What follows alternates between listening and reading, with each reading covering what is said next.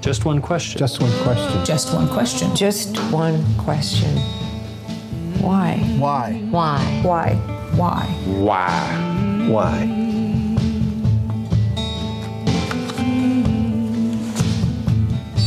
That's it. I'm Tommy Canale, and welcome to A Heartbeat and a Guitar, Johnny Cash and the Making of Bitter Tears, a podcast docuseries powered by Before the Lights podcast in support of Native American rights of the harsh and unfair treatment of the indigenous community. Along with me is the filmmaker of We're Still Here and author of the book A Heartbeat and a Guitar, Antonino D'Ambrosio. Vanishing Race, we've reached the last track on the Bitter Tears LP. We will have one more episode for you next week on a wrap-up. This track was written by Johnny Cash and Johnny Horton. Yes, Peter Lafarge, he did love his music, and he used it not as a vicious tool, but as a great voice for the American Indian. And we were very proud that he came down from New York City and brought us 5 songs to do in this Bitter Tears album of protest songs for the American Indian, which I think was long overdue. Antonino, one reason this series was started is the folk movement was resistant to folk music on behalf of Native issues. You know, there's no other way to describe it. A kind of racism that was within the folk music scene, a strange puritanical stance about folk music, that it could only speak on behalf of certain issues and certain people. And it was less something that was spoken, although there were that were glad to exclude subjects and stories and groups of people that didn't fit into what they made to be a very narrow definition of folk music. And it's frustrating, but it's interesting, Tommy. We've talked about this quite a bit.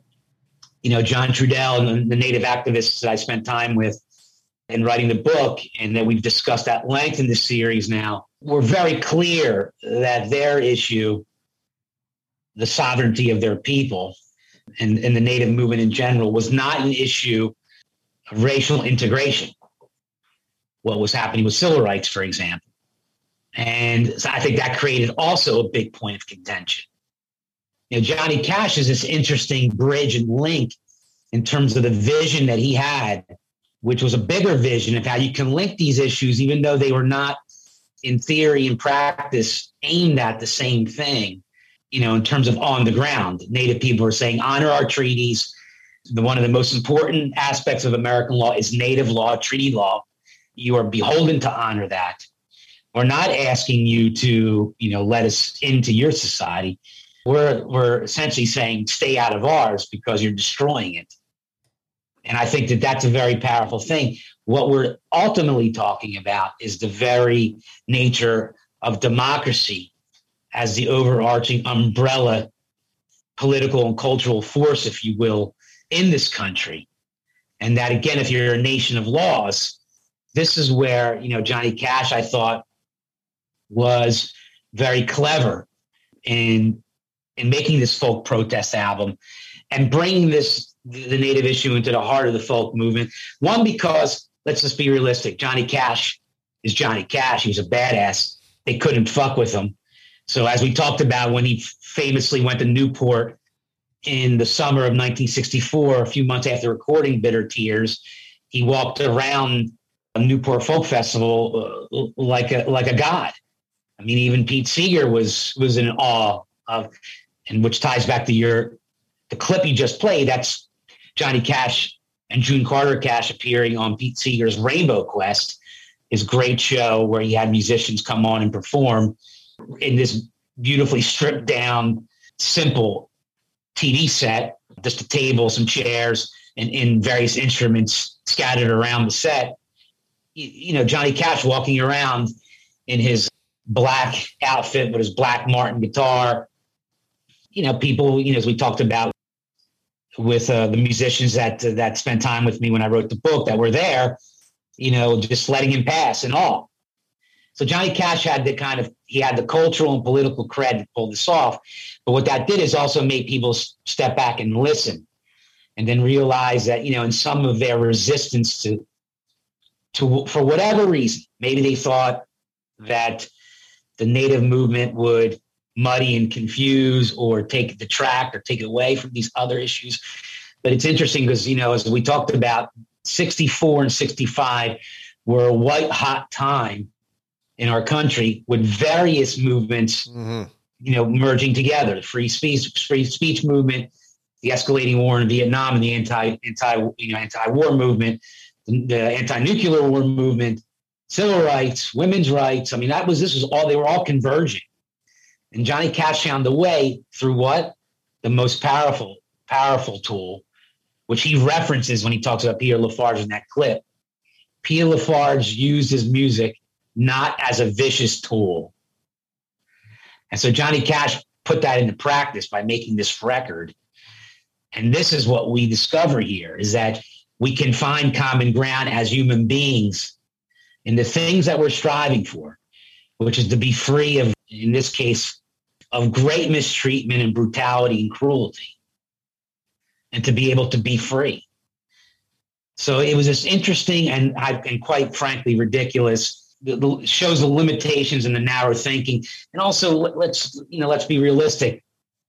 The lack of deep thinking that is required. To me, Johnny Cash, when I discovered in a deep dive in his notes and his writing about this, or talking to Roseanne, of course.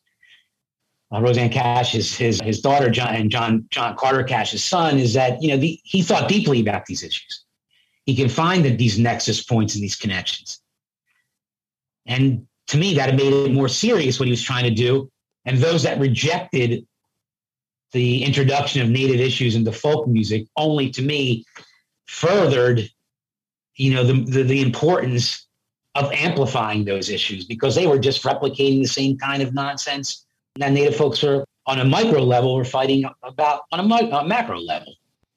We're going to get into some of these issues real fast, but before we do that, Rhian Giddens did The Vanishing Race on Look Again to the Wind, a clip from her singing the song, and then a really good quote that she has. Wagon trains rolling along, they fade from your vision, and in time will be gone. You see an eagle in space. Well, my people won't follow with the invisible race.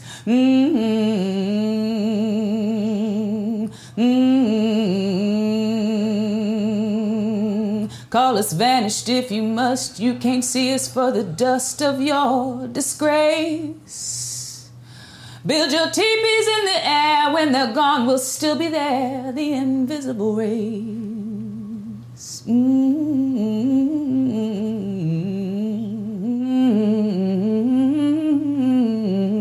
The song itself, the second verse that I wrote, can't exist without the first verse. It's actually a conversation. You don't want to come full circle. You want to come in a spiral. You want to come back around, but you want to be higher. First off, I could listen to her sing that song on repeat for several hours. One of the things I want to get into about her talking about things that don't exist and things that are still here is the Native population. In 1960, the Native population was 800,000. In 2020, Native people activists began working to get their communities counted in the U.S. Census. The White House prematurely ended the census polling. The 2021 U.S. Census Bureau, in the United States, the population was 6.79 million. 2% of the entire population, 574 federally recognized tribes in 15 states that have Native people with over 100,000 in population. Antonino, my guess is that number is definitely not accurate. As Rhian Giddens has said, we want to come in a spiral, we want to come back around, but we want to get higher.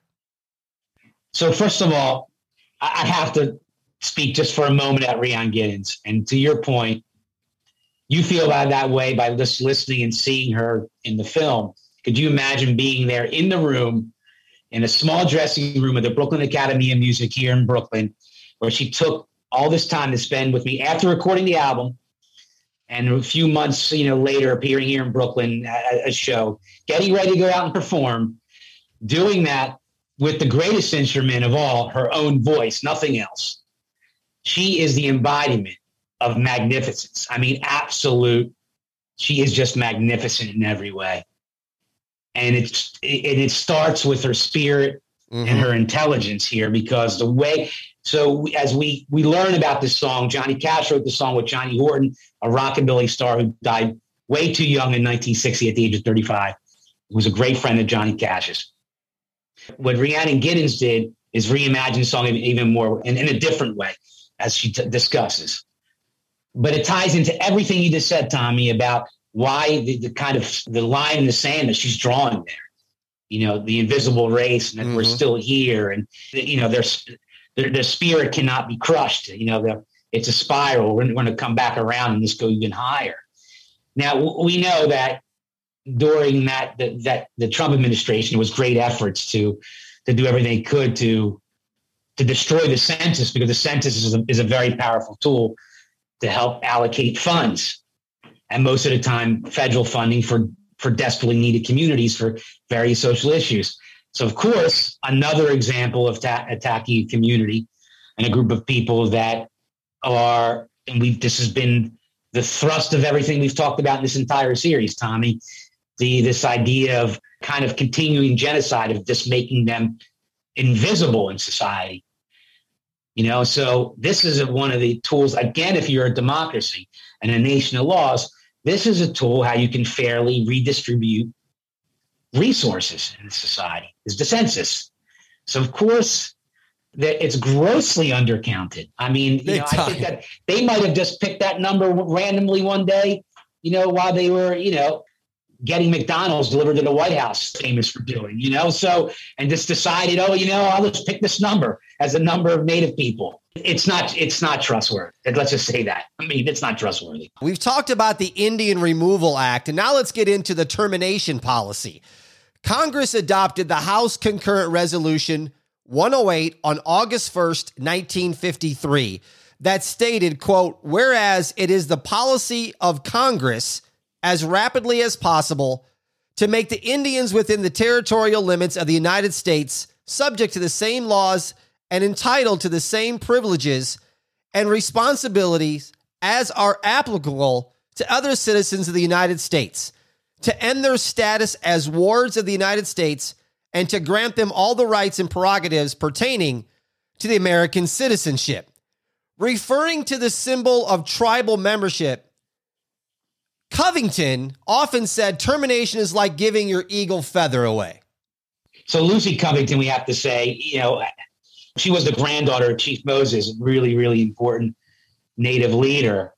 And she's responding to, as you so powerfully just read, Tommy, the Termination Act, which was initiated by the senator from Washington State, Henry Scoop Jackson. Now, remember, Washington State was a flashpoint for the Native movement, because a lot of their treaty rights were being violated there, particularly around the usage of land and water for hunting and fishing. And as we talked about, Marlon Brando staged joined a very famous fish-in during the exact week in April of '64 when Johnny Cash was recording the album Bitter Tears. What Hank Adams said, the great Native leader of the National Indian Youth Council, if the Indian doesn't have land, he has nothing. And these are the kind of things that obviously this has always been about the land, Tommy, always about the land. Now, Senator Jackson wasn't just a kook. I mean, he's a Democratic senator from Washington State who had very serious ambitions to be president himself one day, but was also taken very seriously within the Democratic Party. John F. Kennedy considered him to the end to be his vice presidential candidate before he ended up choosing Johnson. So this is a powerful senator that is leading this campaign to create this policy that's called a termination policy. They couldn't even find some kind of elegant way of naming it, even as a charade or as a farce, to make it the most basic attempt to cover up what they were really trying to do. They were just like, let's just call it the termination policy. And they did. And it got very close to happening.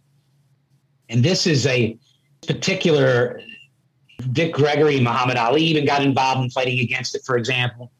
And Buffy St. Marie talked a lot about that with me when we were Jane Fonda. It became a big flashpoint for what would eventually lead to what we're going to talk about in this episode, the American Indian movement, and what they would do to try to really make a stand against what at that point, particularly with the termination policy, seemed like we were in the 11th hour for Native folks in this country in terms of what was happening. You know, Antonino, based on what you're saying, it kind of leads me right to this, and you've mentioned this several times in this docuseries. The tribes are sovereign, and they have jurisdiction over their own citizens and their own land. But the federal government has a treaty obligation to protect the lives of tribal members called the trust responsibility. This goes back to the treaties and the tribal nations in the 18th and 19th centuries. Yeah, it's interesting is, we are almost overstating what is a core issue to what has been continually perpetrated against Native people in this country, which is the violation of treaties. Because again, they were entered into in good faith by the tribes. That was on their side. The United States government obviously never intended. It was bad faith from the beginning, as we talked about with As Long as the Grass Shall Grow. Yep. And the treaty that Washington himself signed, spoke into existence when he was president. So as I'm looking at some of my notes from that I pulled out for this particular episode, Tommy, again, I have to go back to, I'm looking at Buffy St. Marie in particular's interview, the time I spent with her, and talking about this particular issue and how just devastating it was for them. She says that she remembers when she started trying to build support to fight against the termination policy and just what it would lead to, which would be the end of Native people as we know it in the United States. She remembered that when she corralled people like Jane Fonda and comedian Dick Gregory and Muhammad Ali, who I just mentioned. She says this is in my interview with her, Dick Gregory and later Muhammad Ali did appearances with us, and they were very kind. They were blown away by our lack of clout and our poverty. And I think that is not just in terms of the economic position of Native people. That is in terms of the political position, let's say, and also the cultural position of these folks. Because again, thoughtlessness or cruelty or harshness of even thinking about a policy called termination, that doesn't do it justice. I mean, it's just, again, it seems absolutely ludicrous that any thinking person would sit there in any legislative body and say, this is a great idea. We're going to come up with this thing called the termination policy and just terminate, come to some kind of whatever you want to call it, negotiation or agreement with Native people, which would include terminating their position as a sovereign people in this country, which we all know would lead to the removal of their, the takeover of their lands. Let's tie in a quote from Ricky Medlock from Leonard Skinner, and then I want to get your take on it, on his feelings of the one ethnicity that gets swept under the rug. Without sounding bitter about a lot of stuff. Mm-hmm. I think that what has happened in this country is that Native people have been the one ethnic group that everything, the atrocities, the genocide, everything that has happened to them has been swept under the rug. I love Ricky Medlock. I mean, one of the best parts of doing this series with you, Tommy, is that Ricky is just like, he is a flamethrower. Mm-hmm. I mean, and obviously what he's saying there is not even that incendiary compared to, everything that he said has been truthful and just right completely right on the money about the issue. His passion and his emotion around this is just, it's inspirational for me.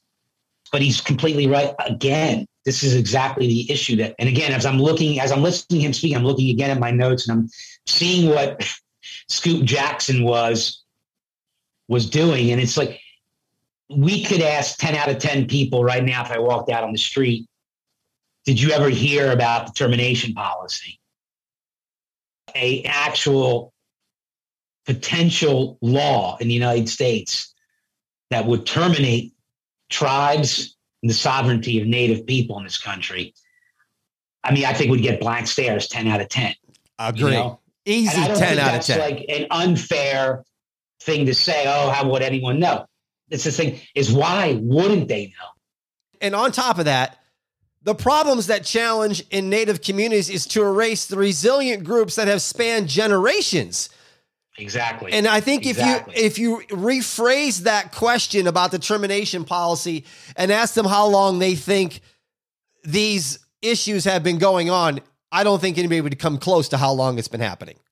On a very basic level, you know, that's thinking about if someone came to you and said, well, you're going to give your rights to essentially free association in terms of you know, the house that you own and the things that you do. I mean, it just, you're taking it, you're essentially just completely removing the foundation of a people, just completely removing it. And by the way, we have to state, termination policy was completely a bereft and disgraceful piece of legislation, because also it was like there was nothing to what were the Native people going to do when after the termination policy was enacted. There was no plan for them. There was no economic support. There was nothing. It was a fend for yourself, you know, kind of we'll see you hopefully never again, because you'll just, you know, completely disappear from our site, because now we've done what we've always wanted to do. We got the remaining land that you have control of. That's really, again, that's what it's always been about. And the eagle feather thing, you know, we have to you know, tell our listeners, is the symbol of tribal membership and not of Native people. So when Lucy Covington is talking about like giving away your tribe, think about that. To me, that's, you know, it's like, here, take my firstborn child. The depths of the disgraceful attempt and the near success of this policy cannot be understated. Although they tried to get rid of him and terminate him, the Native people did actually have a time in history where they wanted their voices to be heard, and that was on Alcatraz at the protest. The Alcatraz protest, notwithstanding in 1964, brought little relief for Native people from the failed policy of termination and continued disregard the legal tribal treaties. This time, tribes in the Northwest were facing the removal of their fishing rights brought on by the demands of sports fishermen. We've heard from Howard Zinn before, but now we're going to hear an exclusive clip from your interview with Howard on Alcatraz. Mm-hmm. 1969, there was the occupation of Alcatraz Island by Indians. You know, Alcatraz was an abandoned prison, terrible place, and so young Indians, I think they'd just tried it once before in the early 1960s, but now in 1969, they actually succeeded in occupying the island, and I remember that one of the people who was part of the was the daughter of the famous Indian athlete Jim Thorpe. And she was a leader of the occupation, and they occupied the island. They issued some manifesto, a demand, and just talked about they used sort of Alcatraz as a model they described it resembled Indian reservations. In fact, there was nothing there. There was nothing.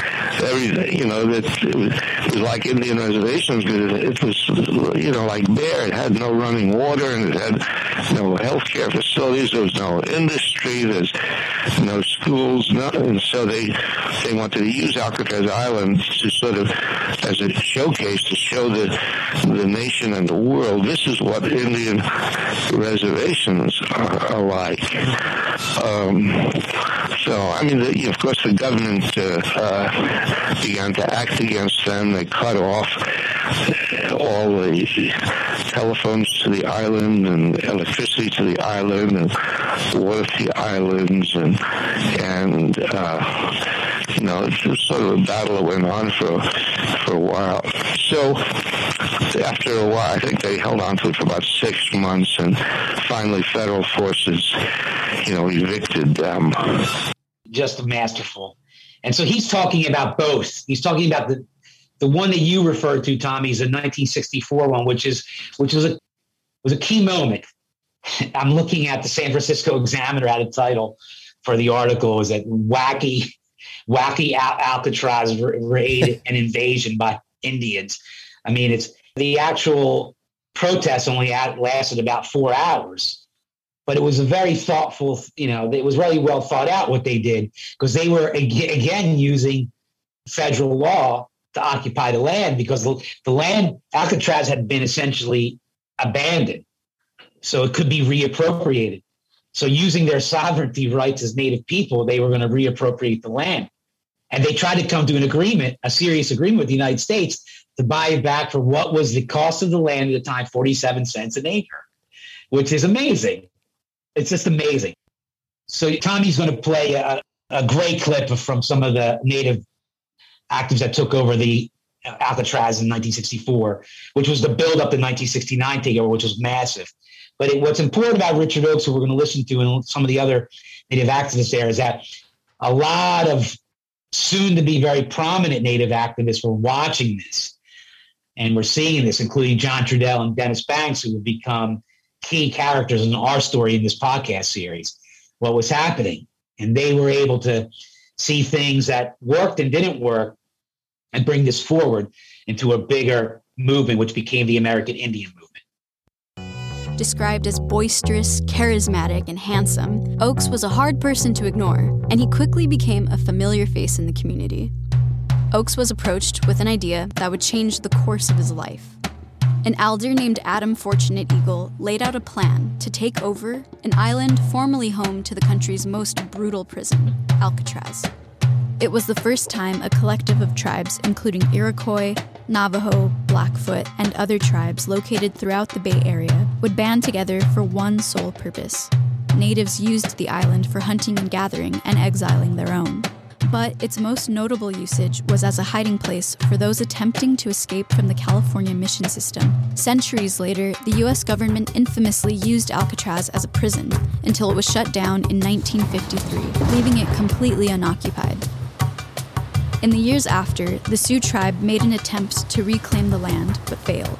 On November 9th, 1969, Oakes and a group of indigenous student organizers headed for Alcatraz. When they arrived, the activists immediately presented their goals for the protest. 1, buy the deed from the state, and 2, have the United States government pay for the building of a school, museum, and cultural center. We will purchase said Alcatraz Island for $24 in glass beads and red cloth, a precedent set by the white man's purchase of a similar island about 300 years ago. It was the beginning of what would become a 10,000-strong, 19-month occupation by Native Americans from across the country. It sounds like a good deal to me. I mean, when it started in '64, and again, we have to point out the record is our fulcrum. Johnny Cash's Bitter Tears record with Pierre Lafarge's songs, Ballad of Ira Hayes, everything we've talked about is our fulcrum here.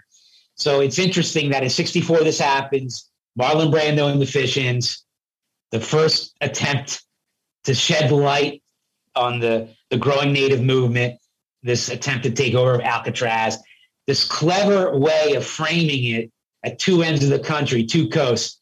There's a prison, this island, and then there's a Statue of Liberty. the New York Harbor. I mean, it's very clever what they were doing and how they were able to frame these issues in these quite dynamic and engaging ways to grab people's attention. And then, of course, as John Trudell always talked about, if you're a nation of laws, you have to honor the law. So the takeover of Alcatraz, fair and reasonable price to buy it under the law. I love it. It just, again, so good. And it was a pretty successful standoff because it ended up bringing international attention to the Native issue in the United States. Some of the situations that we've talked about and we're dealing with right now, the Supreme Court decisions and federal laws that followed resulted in complicated legal arrangement among federal, state, and tribal jurisdictions, which made it difficult for survivors of sexual assault to find justice. Between 2006 and 2016, the tribes lost 9 out of 11 cases in the Supreme Court. The responsibility falls to the U.S. Attorney. Funding and staffing in Indian communities cut by more than 40% in the last 9 years, according to the Department of Justice. We have heard from Joanne Shenandoah before, but this comment hits home on this responsibility. How do we actually deal with our situations right now? I'm not sure how we handle and deal with these situations right now, but we're doing something about it with this docu-series. And in next week's wrap-up, I'm going to give our listeners a list of stuff that you can do to get involved. I mean, that's the only thing we can do. I mean, we're part, albeit maybe a small part, of just presenting or shedding some light on something that, Tommy, before we start, every episode, you read me the comments that we get from listeners, or we share that. In particular, our last episode got a lot of attention, and both of us received a lot of comments. And that's where it starts. At the very least, we're able to kind of create a new dialogue or conversation around this and find some kind of in our case, solidarity to support people like Joanne Shenandoah and her husband, the Native scholar, Douglas Carantino, and it goes on and on and on. Bill Miller, who's in our film, those that are out there that have been relentless in bringing these issues to light and trying to create a new path, because justice through the system through our system for Native people is probably even more challenging than it is for other groups that we've seen. And that's saying something, because there are a myriad of challenges, structural and otherwise, for many groups, including Black Americans, through the justice system, as we know. So when we hear this, that their funding's cut by 40%, that they've lost 9 out of 11 cases in the Supreme Court, these are not just, losses in the moment. They're signaling that there's losses to come, to not even try to bring, what you're looking for to bear here, which is justice.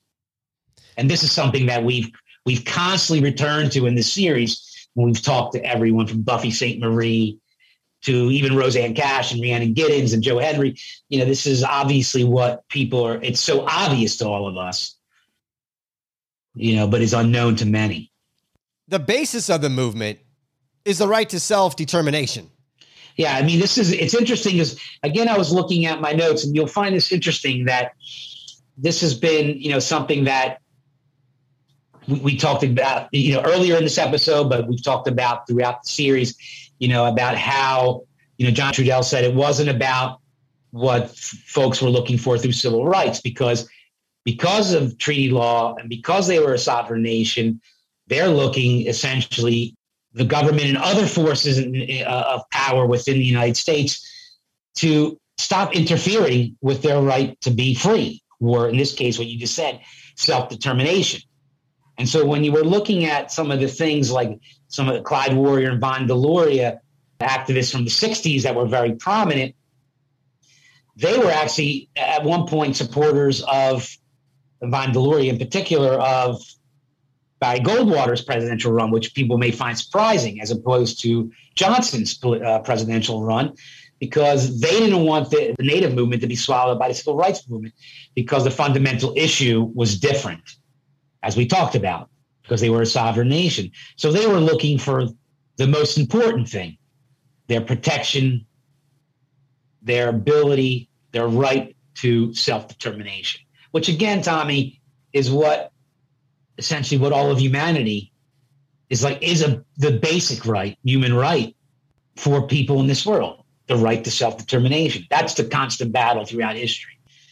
The forces that are arrayed against the right to self-determination and those that are trying to preserve, protect it, expand it, and keep it sacred. Because without that, you're not free. I mean, that's the reality, is that you're not free. Dinner of bread and cheese, sitting with his back to an old tent shack, stifling in the breeze that stirred the sand of the useless land that the government had granted. With a furious heart and worlds apart, this is what he chanted. We get to live this life of creating art, so we have a responsibility, I think, to make that art mean something. Wagon train, the intent is what's important, and that's where the beauty comes from. That's why we're still interested in it today.